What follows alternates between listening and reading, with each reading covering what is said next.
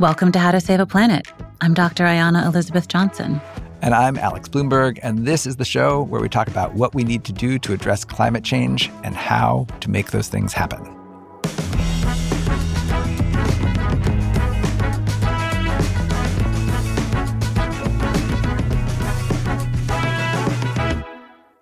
You've been in running around in climate circles much longer than I have. Since approximately 1998, when I started college as a major in environmental science and public policy. Right. Yes. Right. I'm a newbie. Yeah. Dilettante. New kid on the block. Compared to you. Wait, do you have like new kid on the block level dance moves? Can you choreograph a boy band dance to the How to Save a Planet theme song? I haven't told anybody on the team yet, but oh, I'm so excited for whatever you're about to say. Have you ever heard of a little dance called the Running Man? I'm really concerned that you're going to pretend you invented it. No, but I do know how to do it. Wait, is this like your secret superpower that you can use to help save the climate? Are you good at it? Do you want me to do it though? Ready? I'm going to do it on Zoom if you want. Do I want? Yes, I want. Okay, here we go. Are we recording this, Lauren? I'm not going to look at you though, because it'll be too embarrassing. Recording in progress. This meeting is being recorded. If somebody could hum Paid in Full for me, please. Okay, I'm ready? so ready.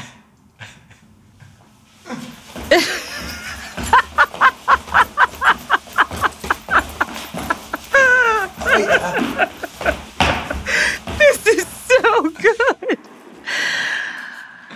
For those who didn't have the pleasure of seeing that, I should tell you that he started by giving us a side view of the Running Man, and then he actually like rotated it in a circle, and there was some like jump rope style arm moves involved.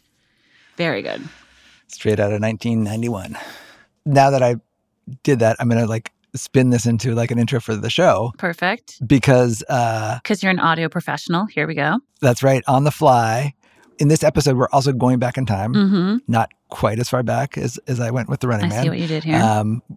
We're going back to the mid-2000s and to this relatively unknown Supreme Court case. Unless you're like a climate dork. Unless you're a climate dork, in which case it's a case that everybody knows. Yep. And it's a case that's become sort of shorthand for how we think about who has the authority to deal with climate change within the federal government, right? Like what power does the EPA even really have? And it has been a case with like pretty profound consequences for sort of like the climate policy in the United States for the last couple of decades. And the story of how this case came to be is gripping, actually. It's wild. I like as a college nerd majoring in environmental science and public policy, I certainly heard about this case. It's something, but I also like wasn't a great student at the time, so I didn't like stick. I maybe didn't like read the full decision. Right. But, you kind of like hear it all the time. Massachusetts versus EPA, when people are referring to the Environmental Protection Agency and basically regulating greenhouse gases or not. So yeah, but I had no idea the backstory was this wild. It's like truly bananas. So we are going to be bringing you the backstory. Yeah. And when I say we, I mean literally people that are not us. I mean... not the How to Save a Planet team. This is an episode from a podcast called Outside In, which is a great podcast out of New Hampshire Public Radio. Yep. And the host, Sam Evans-Brown, is going to be sharing the incredible, pretty riveting story of Massachusetts versus EPA on today's episode. And it's coming up right after this break. If you don't believe a Supreme Court case in its intimate details can be riveting, think again.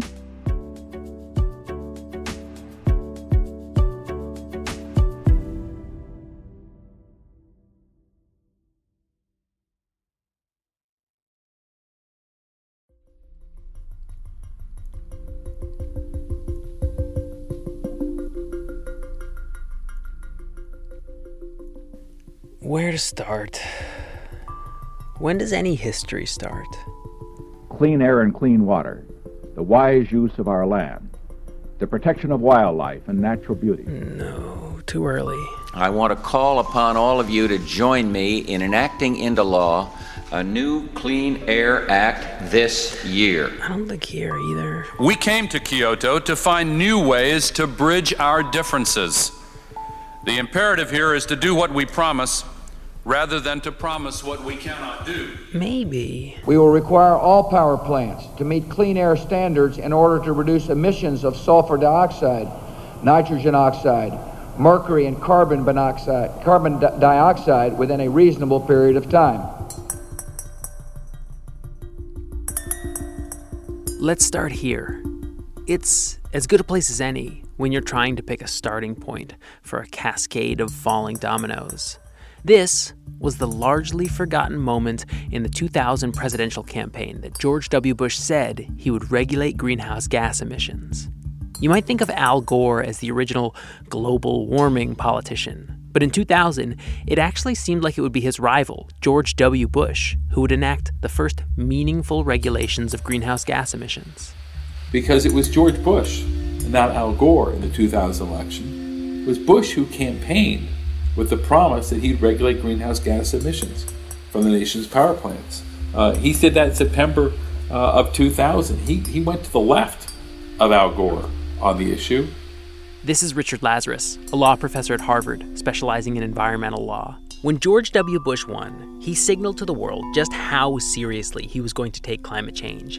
And he did that by appointing a woman named Christine Todd Whitman as head of the Environmental Protection Agency. She is a strong person. She is plenty capable of taking on this difficult but important assignment. She was governor of New Jersey and a rising star in the Republican Party. Mr. President, I am honored to be asked to serve as the administrator of the Environmental Protection Agency. I thank you. There's been no one before or since of the national political stature and clout made head of EPA. No one more than Christine Todd Whitman. She was presidential timber. She was a household name in the United States back then. Teddy Roosevelt, our first conservationist president, once said, "I recognize the right and the duty of this generation to develop and use the natural resources of our land, but I do not recognize the right to waste them for the generations that come after us." Most people who are watching this, including environmentalists, thought the Bush administration was going to be sort of the hero on the climate issue. While the EPA isn't usually a jumping-off point for the presidency as far as cabinet positions go, if it were going to be, being the Republican who spearheaded the nation's response to climate change would be a very visible, very politically shrewd move. I have never underestimated the importance of environmental protection, just as I have never overestimated the ease in achieving it. Governor Whitman had been reassured by the White House that, yes, that was part of her mandate. This is Jeff Homestead. He worked in George W. Bush's EPA. Christine Todd Whitman was Jeff's boss. But Jeff was in charge of the branch of the EPA that would have to figure this all out, how to make Bush the hero on the climate issue. Live from Washington, Crossfire. One of the first orders of business for Christine Todd Whitman, just 5 weeks after inauguration, was a trip to Italy for international climate talks. And before she left, she went on TV. Governor, tonight, as we sit here, the environmental conservatives are up in arms. People in the White House were aware of what the president had said, and so she felt like when she went on Crossfire that she was not going to be getting crosswise with the administration. That he has also been very clear that the science is good on global warming. It does exist. There is a real problem that we as a world face from global warming, and to the extent that introducing CO2 to the discussion is going to have an impact on global warming, that's an important step to take. In terms of whether it was, the appearance on Crossfire that created the stir, I think it had actually been started before then.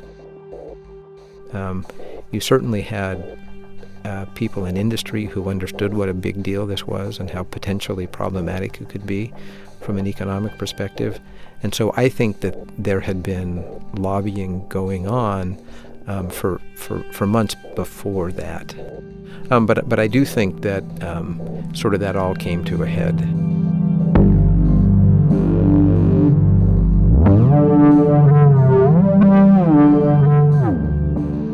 In response to lobbying from fossil fuel-related industries and to members of Congress from the states where those industries were particularly powerful, the Bush administration crafted a letter. They never consulted Christine Todd Whitman, the rising Republican star who signed on to tackle climate change. And in this letter, they completely disavowed Bush's campaign pledge on greenhouse gases. And it was a big reaction. It was a big reaction. It was a very big reaction. It was a British paper, I think, that said with one stroke of the pen, the president has determined that there are more important things in the world than the rest of the world, basically, that the United States is more important. That's Christine Todd Whitman herself. She declined to be interviewed for this story, but back in 2007, she talked to Frontline. The way it happened was the equivalent to flipping the bird, frankly, to the rest of the world, on an issue about which they felt so deeply. This flip essentially ended Christine Todd Whitman's national political career.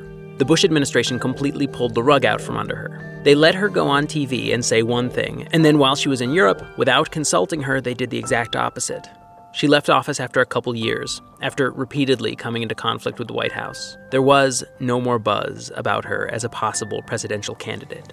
I have never underestimated the importance of environmental protection.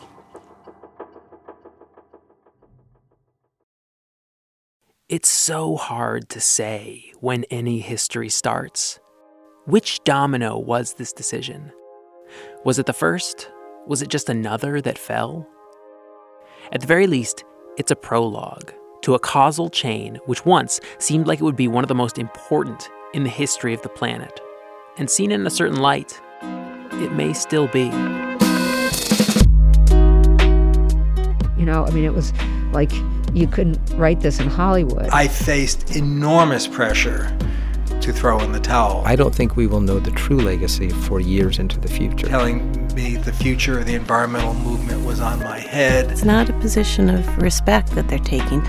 It's a position of intransigence. So then, once it was stayed, boom, everything stopped. The Supreme Court does not hand out cert like candy, but it's entirely reasonable to expect that these issues will come before it for a fifth and potentially final statement in this saga.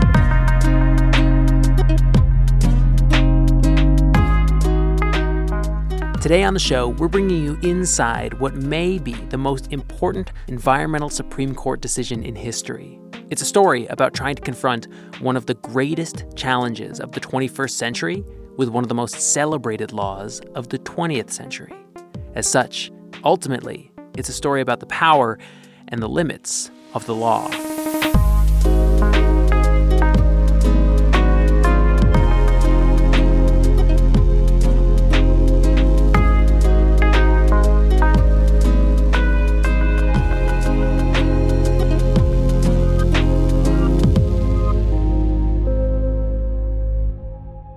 This story starts with a little piece of legislation called the Clean Air Act. Okay, I'm recording. That's Ann Carlson, a scholar of the Clean Air Act at the UCLA School of Law. She wrote a book called Lessons from the Clean Air Act. The Clean Air Act was first passed in the 60s, but it didn't really become what it is today until it was amended in 1970.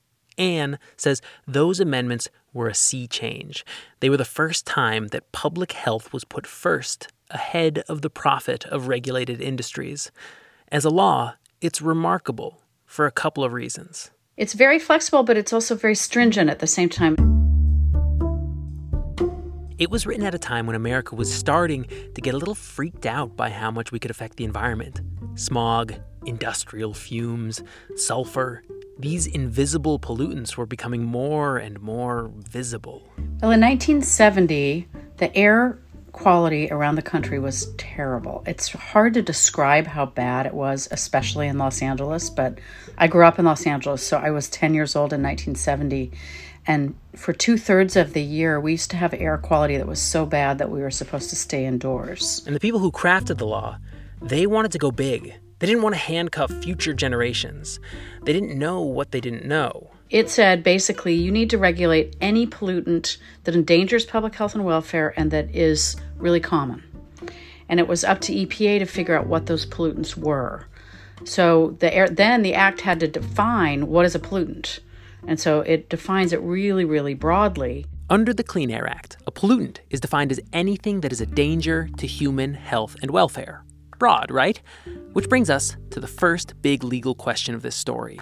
Are greenhouse gases, like CO2, pollutants?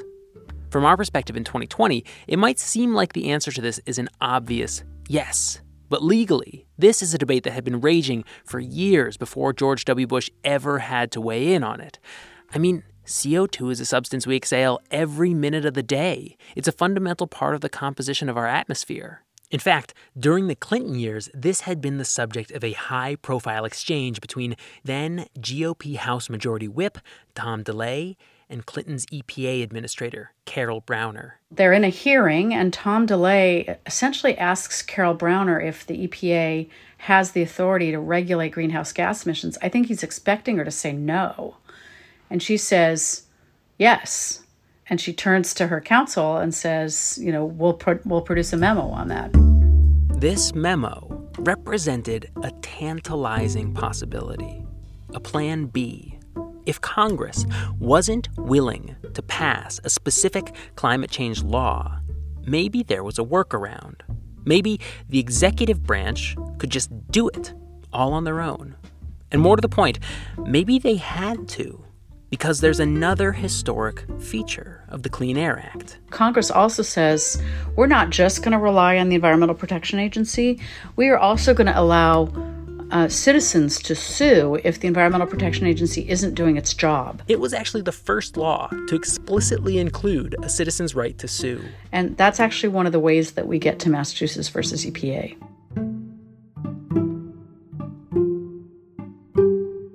Massachusetts versus EPA. The author of that memo, now a law professor at the University of Virginia, later wrote, "I'm not suggesting this is Brown versus Board of Education for the environment, but it may be as close as we will come." I started this story with one row of dominoes, one tumbling column of tiles, the story of the Bush administration dramatically pulling the rug from underneath Christine Todd Whitman. But there's an alternate, earlier, parallel place that we might have started this story. And it starts with that memo, written under the Clinton administration. While Clinton's EPA had said, yes, greenhouse gases are pollution under the Clean Air Act, they hadn't done anything about it. For environmentalists, this was really frustrating. At the time, Congress was in the control of Republicans, so passing a new climate change bill was a stretch. But over in the executive branch, they had Al Gore as second in command, supposedly this champion for the global warming issue. And then they had a legal opinion that said, we already have the authority to regulate greenhouse gases. We don't need the legislative branch.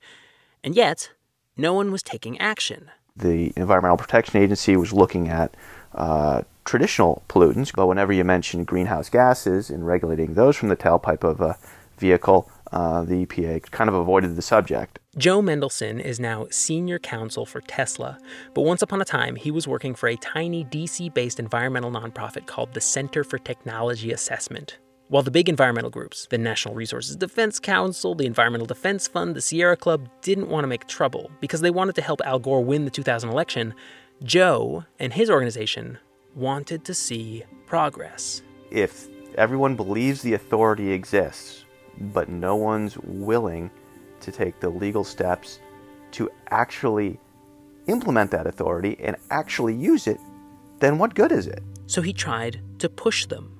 He filed a petition asking the EPA to regulate carbon emissions from the tailpipes of cars.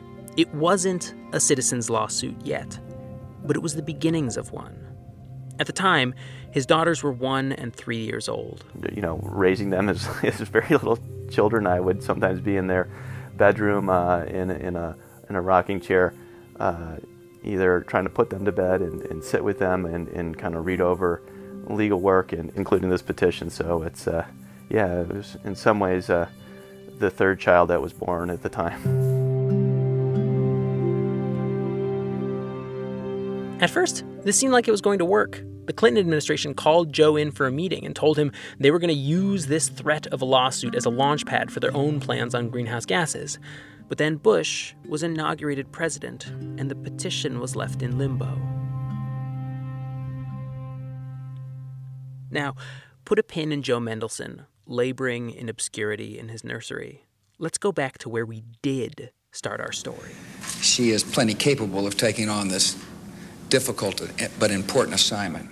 When the Bush administration dramatically cut the legs out from under its high-profile pick to run the EPA, New Jersey Governor Christine Todd Whitman. The way it happened was the equivalent to flipping the bird, frankly. We started there because it was that decision that got Jim Mielke's attention. It was a fairly dramatic moment because it became clear at that point that the federal government, at least voluntarily, was simply not going to do anything and was taking itself out of the game. While today he's a judge on the Massachusetts Court of Appeals, back in the year 2001, Jim Mielke was taking a year off as a lawyer with the Environmental Department of the Massachusetts Attorney General's office. He was in Denmark with his family, gaining a very European perspective on climate change. I did make a decision that when I came back, which was July of 2001, I would do everything in my power to try to carve out a state role in this area.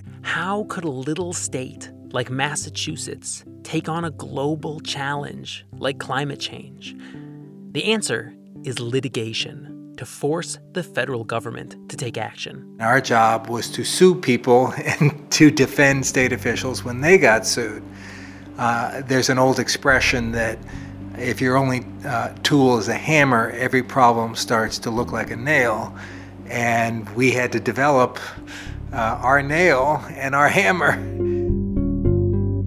Mielke and a small crew of lawyers from other like-minded states got to work crafting their own legal argument to force the Bush administration to act on climate. In the meantime, entirely separately, Joe Mendelson had sued to demand a response to his petition demanding the regulation of greenhouse gases from cars, and had been told, yes, we'll give you your response. I remember walking through a snowstorm to get some chocolate milk for our kids when David Buchbinder and I were on the call with EPA saying, okay, here's what the settlement's going to look like. In response, the EPA put out a document, again disavowing any federal role in regulating CO2, and it had a whole host of explanations for why. It said the science of climate change was still uncertain. It said the Department of Transportation already regulated fuel economy standards. It said if it stepped in, it might mess up ongoing international climate talks. It said it didn't have the authority to use the Clean Air Act to regulate greenhouse gas emissions, and even if it did, the Clean Air Act didn't say it had to regulate pollution, only that it could. In all, there were 7 reasons why not. In short, they threw everything and the kitchen sink at Joe's petition. And this is where Jim Mielke, who had a hammer, found his nail. Jim and Joe decided to join forces, to combine their hitherto separate efforts into one. It is here that our 2 rows of dominoes merge into one. We anticipated what their precise response was going to be. So as soon as the EPA issued their reply, I believe it was August 28th, 2003, Joe and Jim were ready. We were able to go to the other states and say, this is what we are doing. Do you want to join us? All in all, 12 states and 30 environmental groups, including Joe Mendelson's, all joined together on one case, which, because Jim filed first, was called Massachusetts versus EPA. Massachusetts versus EPA. The lawsuit demanded the EPA recognize excessive carbon dioxide emissions as pollution. It was based on the Clean Air Act, which, written in 1970, never really contemplated a problem so wicked as climate change, but which had this very flexible definition of pollution: anything that endangers human health or welfare. Based on that definition, and on the U.S. government's own climate science, it argued that CO2 must be considered pollution. What began as a document written alone in Joe Mendelson's daughter's nursery grew into a jangly, somewhat dysfunctional coalition of 50 lawyers from states and from environmental groups. You say, how do you manage that? Part of the answer is it cannot be managed. This wobbly team of environmental advocates struggled to get out of their own way.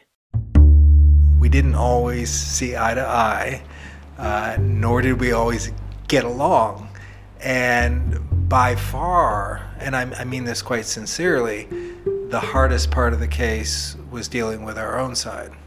And, or as I like to say, of the 7 or 8 lawyers who were sort of at the core of this, many of them had personalities as difficult and egos as big as my own. They had very strong, vehement disagreements, and those disagreements became destructive and almost unraveled their case. Harvard's Richard Lazarus again, whose book, The Rule of Five, Making Climate History at the Supreme Court, is a detailed accounting of this lawsuit. The first step was the D.C. Circuit Court of Appeals. It took 2 years from when the case was announced to when they received their decision. 2 years of herding 50 cats with egos, corralling them to agree on the structure and strategy of their briefs. And when the decision came out, they had lost.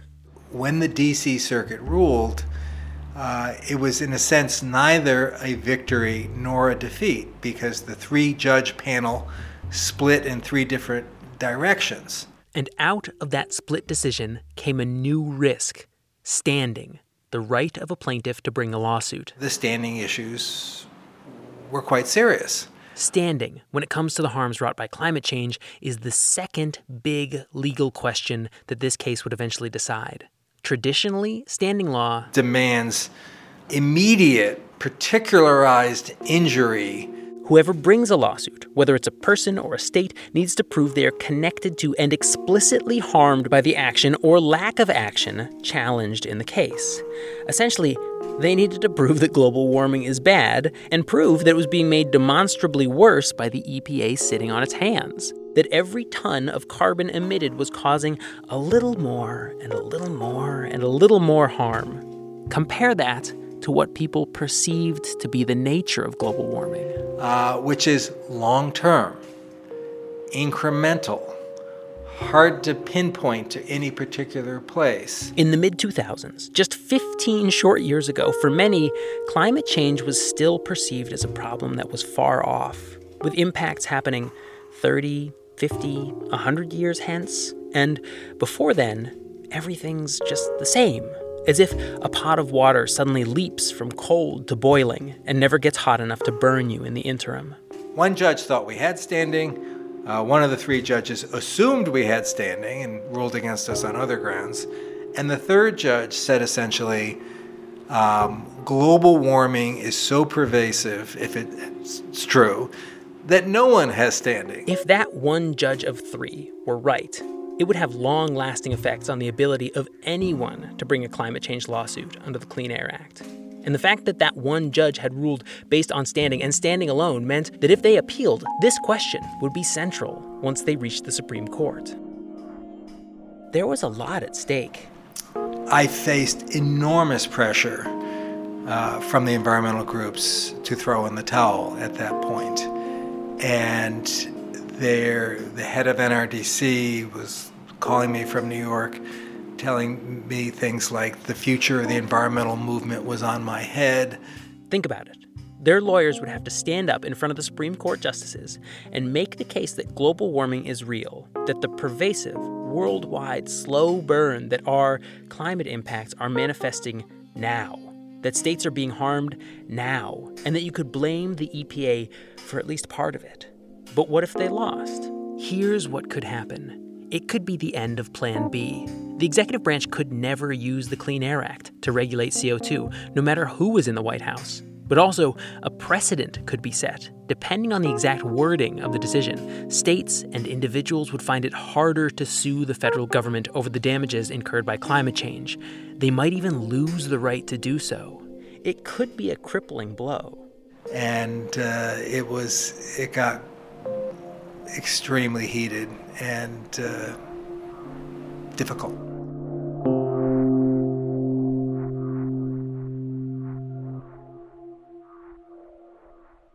So there was immense pressure to quit while they were ahead, cut their losses, wait for a better opportunity, a better case. But Jim Mielke wanted to keep going. If we're afraid to bring the case because we might lose, we've already lost. He thought, we're already there. The Bush administration already is dead set against using the Clean Air Act to regulate CO2. First, they asked for a rehearing and were told no, so they decided to go all the way to the top. Jim drafted an appeal to the Supreme Court asking them to review the case. These petitions are not easy to craft. After all, there are thousands of them every year, and only a select few are chosen for review. You've got to get the court's attention. You've got to prove something in the lower courts went wrong. So Jim wrote his appeal and floated it to the ragtag band of lawyers and environmentalists the case had tenuously cobbled together. And Jim's draft was the one time there was consensus among all the state's environmentalists. And that's what Jim's draft was terrible. The last-ditch effort to save what might be the most significant environmental lawsuit in history after a break.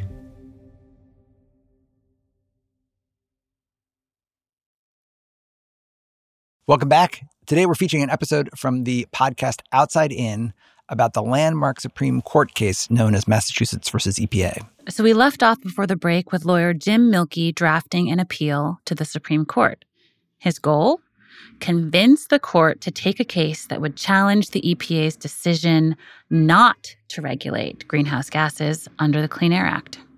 And to be clear, the Supreme Court had never done this, had never accepted an appeal by environmental groups calling into question a decision in favor of the EPA. The Supreme Court had always given what is called deference to the EPA's federal decisions.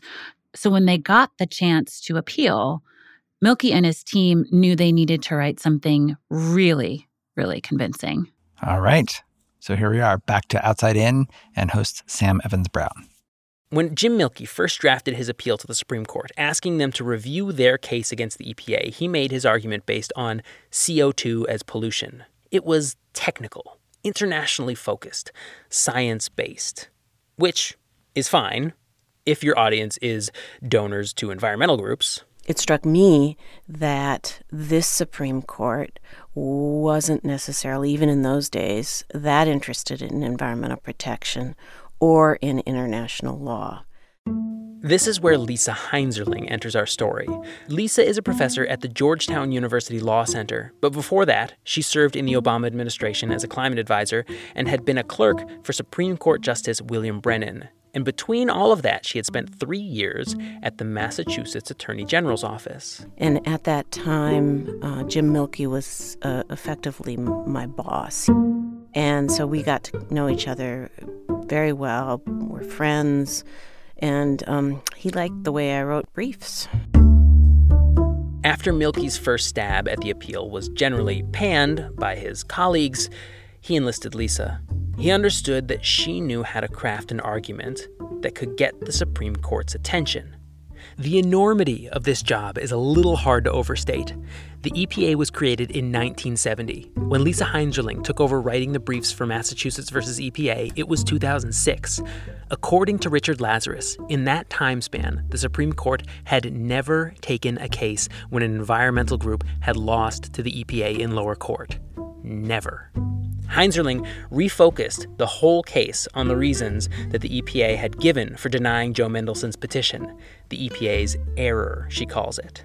And that error was to allow the EPA simply to say, you know, I just don't want to do this at this time. We are not interested in taking on climate change. If you remember, in their response, the EPA listed 7 reasons why they said no to this petition. The kitchen sink. Almost seemingly random list of reasons why it didn't want to regulate. Among the 7 reasons the EPA gave for why they wouldn't regulate carbon, they had listed one that was generally understood to be true.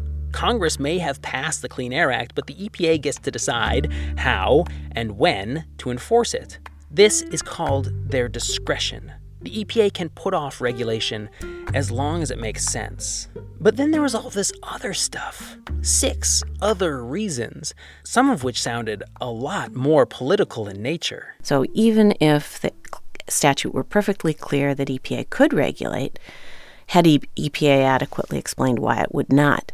And this was where Lisa Heinzerling found inspiration in a story from 1853, written by Herman Melville. I even opened the new version of the cert petition with a quote from Bartleby the Scrivener, who famously says, when asked to perform his job, I would prefer not to. In this story, Bartleby, a copyist, starts passively refusing to do work. So Lisa's trick here was to reframe a case that really the environmental movement wanted to be about climate change and make it a case about something which is catnip to the justices of the Supreme Court: separation of powers. The basic legal error was a quite fundamental error of administrative law. In the Clean Air Act, Congress told the EPA it had to regulate air pollution. It said you've got discretion in how to do it, but how much discretion? Unlimited discretion? I would prefer not to. Can it give a list that includes a bunch of political considerations as reasons not to act? Like, hey, we don't want to screw up the president's strategy at international climate talks. Isn't that tantamount to saying the president can ignore Congress? This reframing to focus on the balance of power between the three branches of government is what Lisa Heinzerling, who had worked for a Supreme Court justice and had seen what makes them decide to take a case, brought to the appeal. Each year, only 0.1 or 0.2% of the petitions that are written wind up being taken by the Supreme Court. But in June of 2005, Lisa's petition was accepted. The first time ever that the Supreme Court had taken an appeal by environmental groups challenging a decision in favor of the EPA. They're just human people, and they have their priors and their own idiosyncrasies and preferences about styles of argument. And so, yeah, I think a argument at this level, even a legal argument at this level, is an exercise in a kind of creativity that most people wouldn't expect.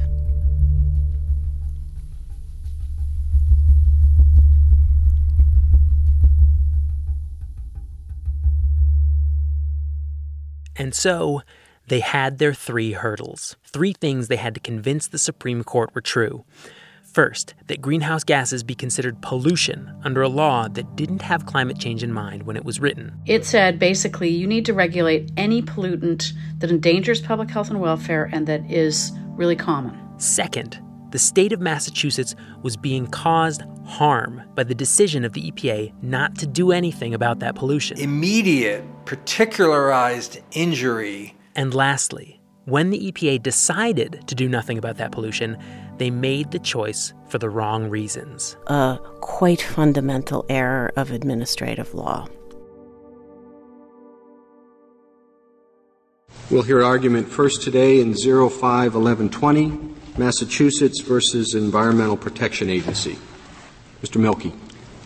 Mr. Chief Justice, and may it please the Court, if I may, I'd like Argument day, the Olympics of lawyering. You're very close. You're sitting down there up on the dais, and they have very nice chairs that they can lean back in and kind of spin a little bit around. It is, Your Honor. We have shown that the sea levels are already occurring from the current amounts of greenhouse gases in the air, and that means it's only going to get worse as... when? I mean, when is the predicted cataclysm? Your Honor, it's not so much a cataclysm as ongoing harm. It's the harm does not suddenly spring up in the year 2100. It plays out continuously. At one point, during the oral argument, one of the justices asked a question. A little bit of spittle came out of his mouth and landed on my paper. And, a lot of conjecture about whether I gather that there is something of a consensus on warming, but not a consensus on how much of that is attributable to human activity. Antonin Scalia was the first justice to ask questions, and they weren't friendly questions. And I gather that, what is it, something like 7% of the total carbon dioxide emissions are attributable to automobiles in the United States? I have a bad habit that, I have a need to correct people. It is about 6%, Your Honor. 6%. Thank you, Your Honor. All the books on Supreme Court practice say never, ever correct a Supreme Court justice unless it's really important. And frankly, I think I shocked him at that time because it was I was correcting him against our interest, and he realized that he was facing someone who was not trying to pull the wool over his eyes. Only new cars would be affected, right? So even the reduction of the 6% would take a few years, wouldn't it?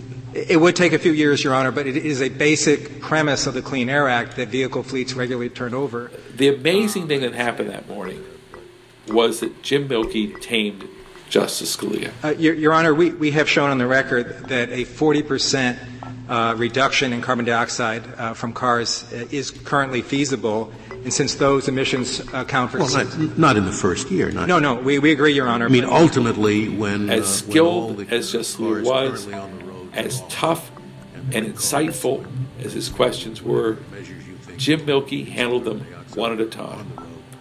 He handled them just perfectly. Coastline. I mean, is that how it works? I'm not a scientist, but I'd be surprised if it was so rigid. Your Honor, I don't believe it's established as necessarily a straight line, but I want to emphasize that small vertical rises cause a large loss of horizontal land. For example, where the slope is less than 2%, which is true of much of the Massachusetts coastline, every foot rise will create a loss of more than 50 feet of horizontal land. It became clear that Jim had the upper hand. Your assertion is that after the pollutant leaves the air and goes up into the stratosphere, it is contributing to global warming. Respectfully, Your Honor, it's not the stratosphere; it's the troposphere. Troposphere, whatever. I told you before, I'm not a scientist. That's why I don't want to have to deal with global warming, to tell you the truth. Under the express words of the statute, and this is 302G, for something to be an air balloon, it has to be emitted into the ambient.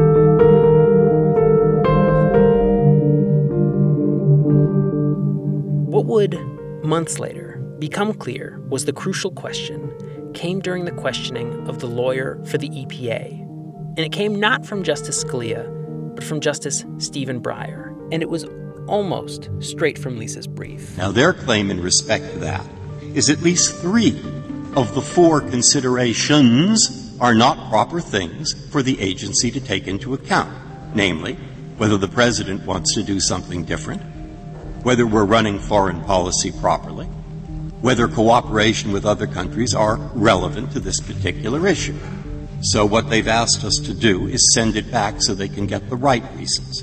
Now, if they want not to do it, what's your response to that? Justice Breyer, I don't think that it depends on how many pages of the agency. What Breyer is asking here is a little confusing, so let me break it down. He's saying that when the EPA threw the kitchen sink at Joe Mendelson's first petition, giving all sorts of reasons why they couldn't regulate carbon, they made the mistake of adding an S.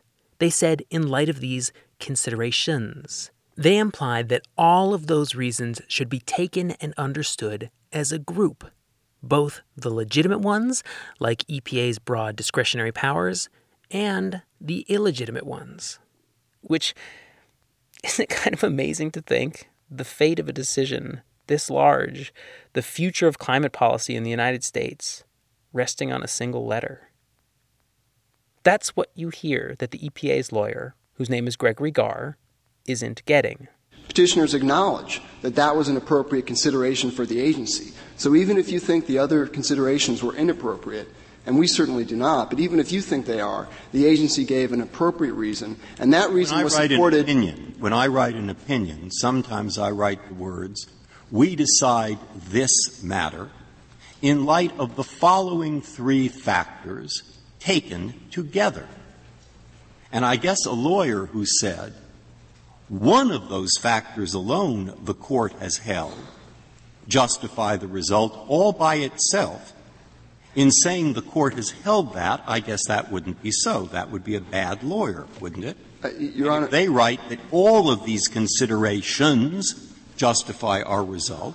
Again, One of them by themselves, it sounds, they think would not have been sufficient. I don't think that that is a fair reading.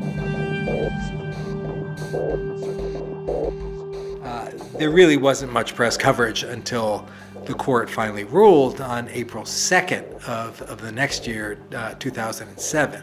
If you haven't deduced this already, the EPA lost. The states and the environmental groups won. The 4 justices appointed by Democrats had been joined by Justice Kennedy as the swing vote. And if you read the decision, the ultimate reason they won is very narrow. The judges did say that greenhouse gases seemed to meet the EPA's definition of pollution. They did say that Massachusetts was suffering harm because of climate change. But all they said was that the EPA had to go back and apply proper legal reasons if they were going to decline to regulate. That's all the case in a technical sense did. Notwithstanding that, the coverage of the case was along the lines of Supreme Court declares global warming real, rebukes Bush administration, orders solution be found.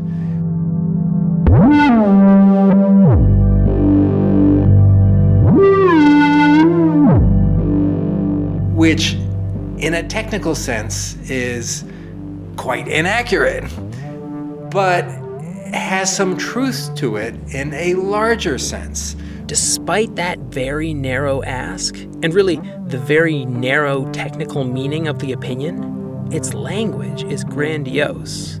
The majority opinion by Justice Stevens wanted none of that and started out saying, respected scientists say, and then includes a long list of all the anticipated harms from climate change. And so in a larger sense, this was the court putting its imprimatur on the problem.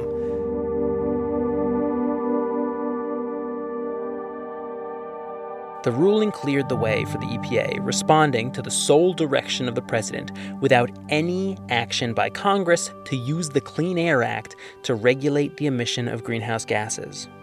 The fallout from that decision meant that, after a few years, not only could the agency regulate carbon, they would be required to. Which is why, even today, the Trump administration is crafting new regulations, new rules, ostensibly to limit greenhouse gas emissions. The Trump administration has adopted this program that really is designed to establish the limits of what EPA's regulatory authority is under the Clean Air Act. But the Clean Air Act, I would not say that it's run its course or met its match. In other words, Massachusetts is not the final word on this subject.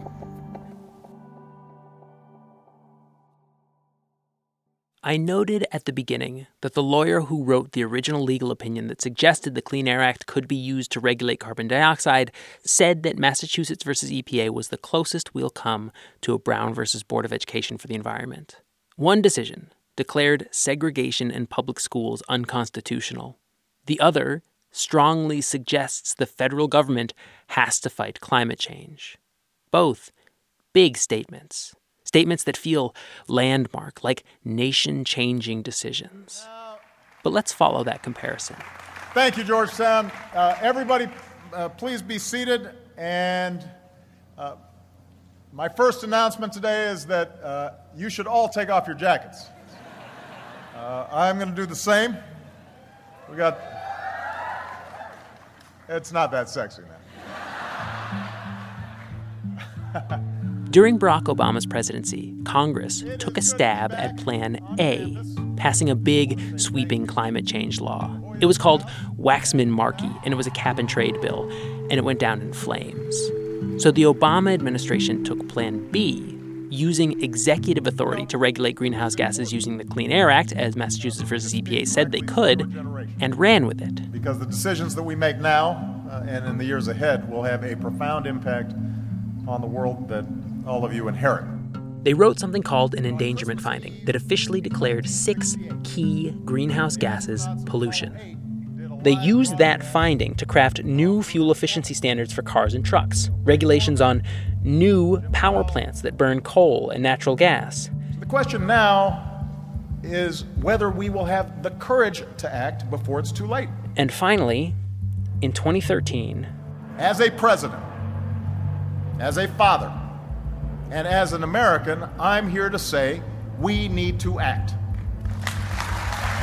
A sweeping and politically risky plan to use the Clean Air Act to reduce carbon emissions from existing U.S. power plants, called the Clean Power Plan.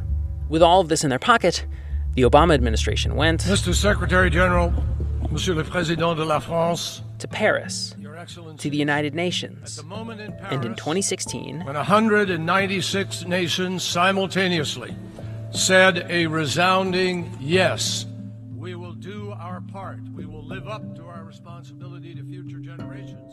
The U.S. commitment to the Paris Accords was based almost entirely on the authority affirmed in Massachusetts versus EPA. And so, in a very concrete way, this history, which, insofar as any history has a beginning, started in Joe Mendelssohn's nursery. Yeah, it was in some ways the third child that was born at the time. Ended here. And that is why our gathering today is, in fact, historic. The United States looks forward to formally joining this agreement this year, and we call on all of our international partners to do so.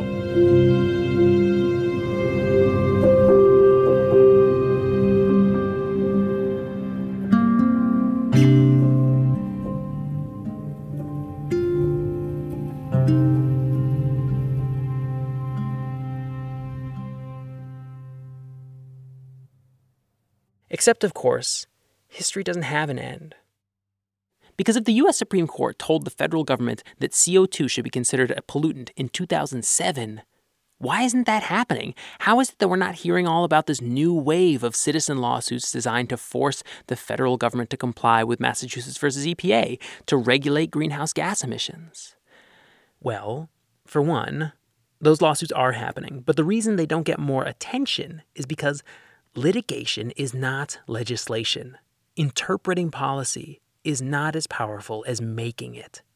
If you think back to Brown versus Board of Education, that landmark 1954 decision led to some progress, but the court didn't specify how to desegregate, which opened the door to differing interpretations and evasions of the ruling on state and local levels. In Massachusetts versus EPA, the court said greenhouse gases are pollution, but it didn't specify how to reduce that pollution, and the how may be the Achilles heel of the ruling.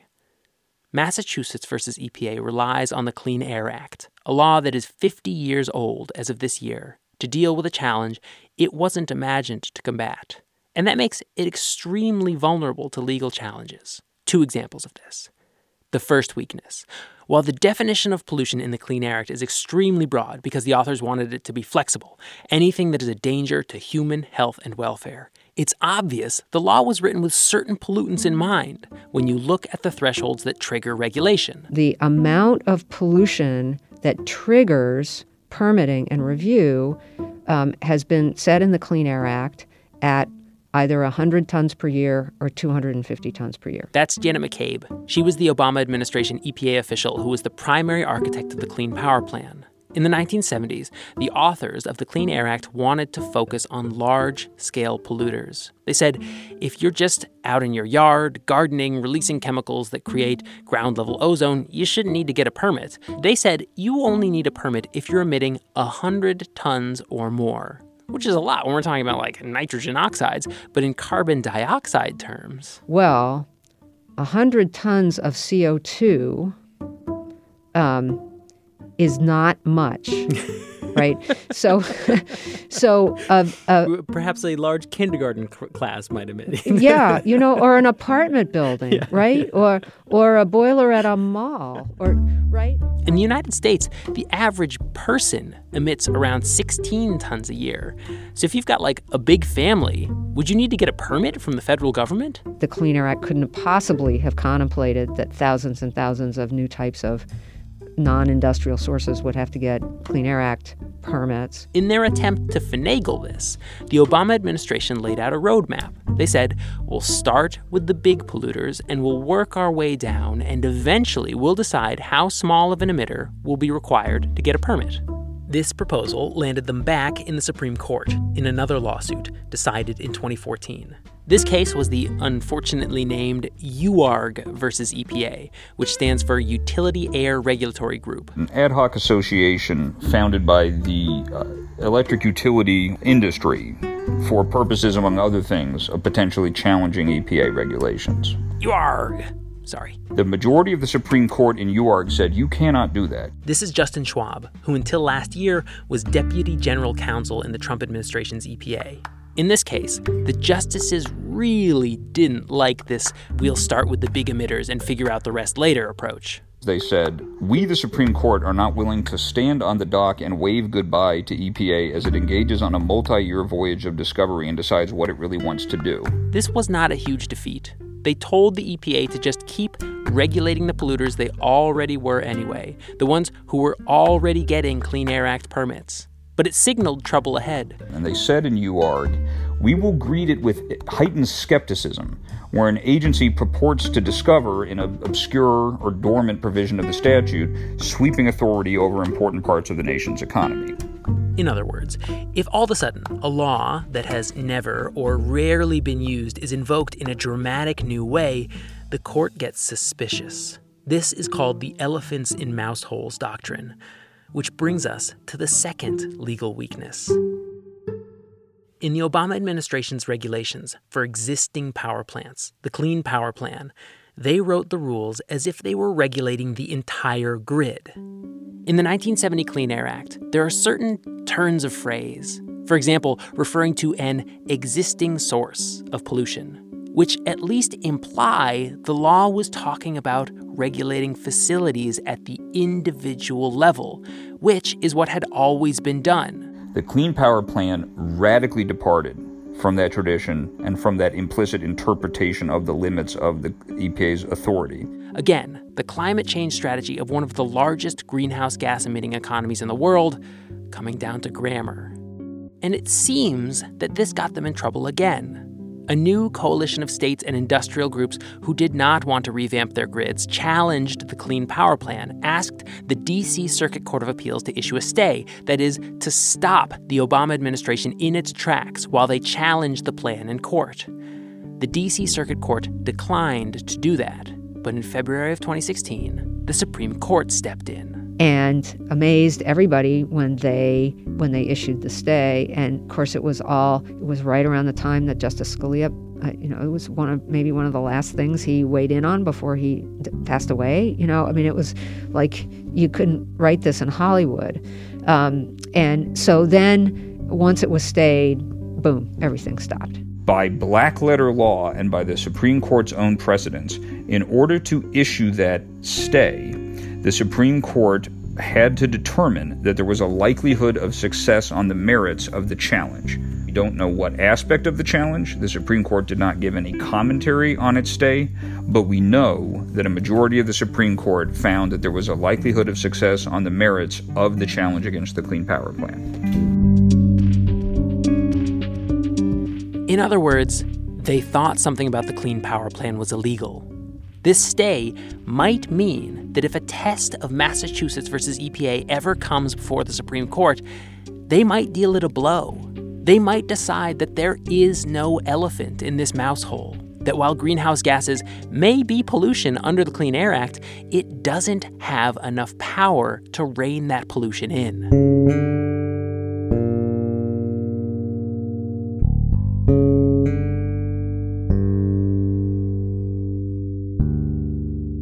The Trump administration has now put forward their own proposals to regulate emissions. Their coal plant rule, for instance, is called the Affordable Clean Energy Rule, or ACE. Their new car emissions rules are called the Safer Fuel-Efficient Vehicle Rules, or SAFE. Both do much less to reduce emissions than their Obama-era counterparts. And, surprise, surprise, both are being challenged in court. And either of those challenges has a potential to wind up, again, before the highest court in the land. the Supreme Court does not hand out cert like candy, but it's entirely reasonable to expect that these issues will come before it for a fifth and potentially final statement in this saga. This is the peril of Plan B, of relying on the Clean Air Act, a law that did not have climate change in mind when it was written, as our de facto federal climate policy. I guess I think at the end of the day, if one of these regulatory programs that comes up through the Clean Air Act to regulate greenhouse gas emissions gets to the Supreme Court, it really will be, the Supreme Court is everything on this question. UCLA's Ann Carlson again, author of Lessons from the Clean Air Act. So when we're thinking about whether the Clean Air Act is a powerful tool, at the end of the day, the ultimate decision about that question is going to reside in the Supreme Court. It could be the end of Plan B. But the end of Plan B means that all that remains is to go back to Plan A, asking Congress to write a new Clean Air Act for the 21st century. One of the things that why I think it's important is right now, if you have the environmental community that believes that they can achieve the emission reductions they need under the current Clean Air Act, there's much less of an incentive for them to push for legislation. Jeff Homestead again, from George W. Bush's EPA. There is a group of political scientists out there who have observed that major, lasting political changes, the types of laws that aren't overturned the next time someone from the opposite party is elected, tend to be passed by bipartisan coalitions. The Clean Air Act, for instance, was passed 73-0 in the Senate in 1970. That was shortly after 10% of the entire United States took to the streets in protest for the first Earth Day. And I think if EPA, if those limits are established and it becomes understood that EPA's ability under the current Clean Air Act is relatively limited, there will likely be much more pressure on Congress to develop something that actually, will be longer lasting and won't change from administration to administration. And I think that's a very important thing. And I think that within the next decade, maybe less, I think there will be some sort of comprehensive climate change legislation. So again, when does a history end? It doesn't. What I would say is the legacy of Massachusetts versus EPA is still being written. And I don't think we will know the true legacy for years into the future.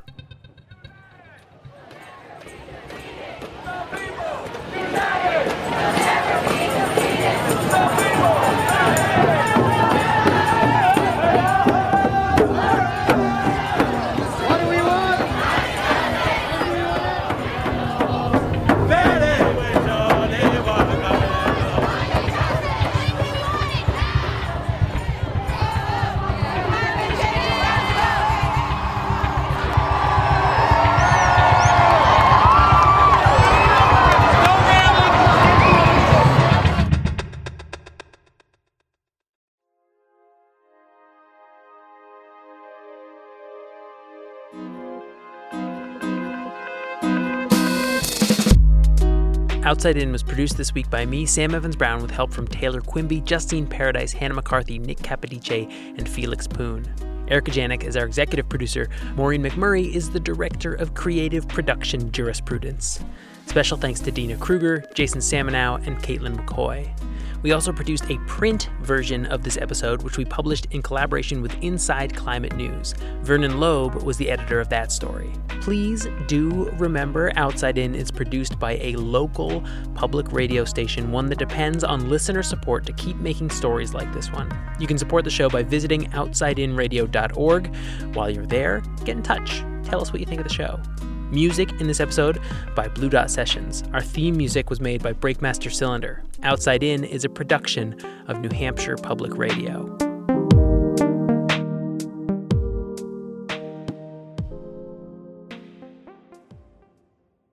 So that was the podcast Outside In from New Hampshire Public Radio with host Sam Evans-Brown. Hope you enjoyed that episode. And since this episode was recorded a little something has changed. We have a different president. Right. That's right. This episode refers to Trump a few times. Now, obviously, Joe Biden is president of the United States of America. And what exactly that means in the details, we're not really sure yet. But we know the Biden administration has certainly promised to try to push through some major federal climate policy, get Congress to make that happen, and to step up what the federal agencies are doing. They've shown that through their initial executive orders on climate. So whether or not there will be a point in the future where the authority to regulate greenhouse gases does not hinge on technicalities in the Clean Air Act, which was created in 1970, that remains to be seen. We'll all be staying tuned to see how that pans out. All right. So if you enjoyed this episode, definitely check out more episodes of Outside In. You can find it on Spotify or wherever you listen to your podcasts. And we'll be back next week with a new episode of our podcast, How to Save a Planet. Thanks so much, everyone. See you next week.